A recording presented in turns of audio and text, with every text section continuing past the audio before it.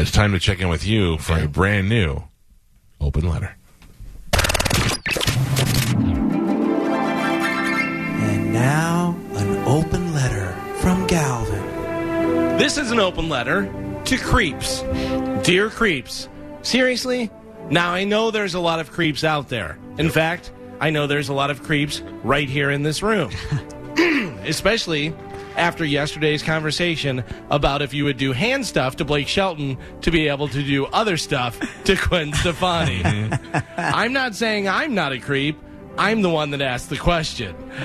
When you think of creeps, you usually think of something sexual, but there are plenty of other creepy things. A guy with long fingernails, someone that doesn't bathe on a regular basis, or someone that stares at you with their mouth open, not blinking while you're eating. Creep. I know what you're talking about. That's the other thing. When we think of creeps, I would say most of us think of a dude, but women can be creeps faux show. I'm sure there are plenty of women that do creepy things, from banging guys that dress like babies to smelling their own farts. Trust me, women can be creepy, but if I'm being honest, guys, we are the reigning, defending world champions of creep. If women heard some of the stuff that guys said, I'm pretty sure they'd never go anywhere alone with us ever again. I knew a guy that literally, the first time I met him, asked me, hey man, how young is like the youngest girl you'd have sex with? I patted him down for a wire and then slowly walked away.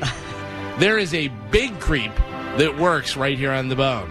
I don't want to give it away, but his name rhymes with Spike on the mic.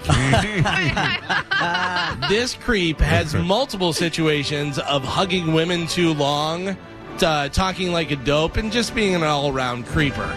And of all the creeps, I found the creeper that is the closest to me.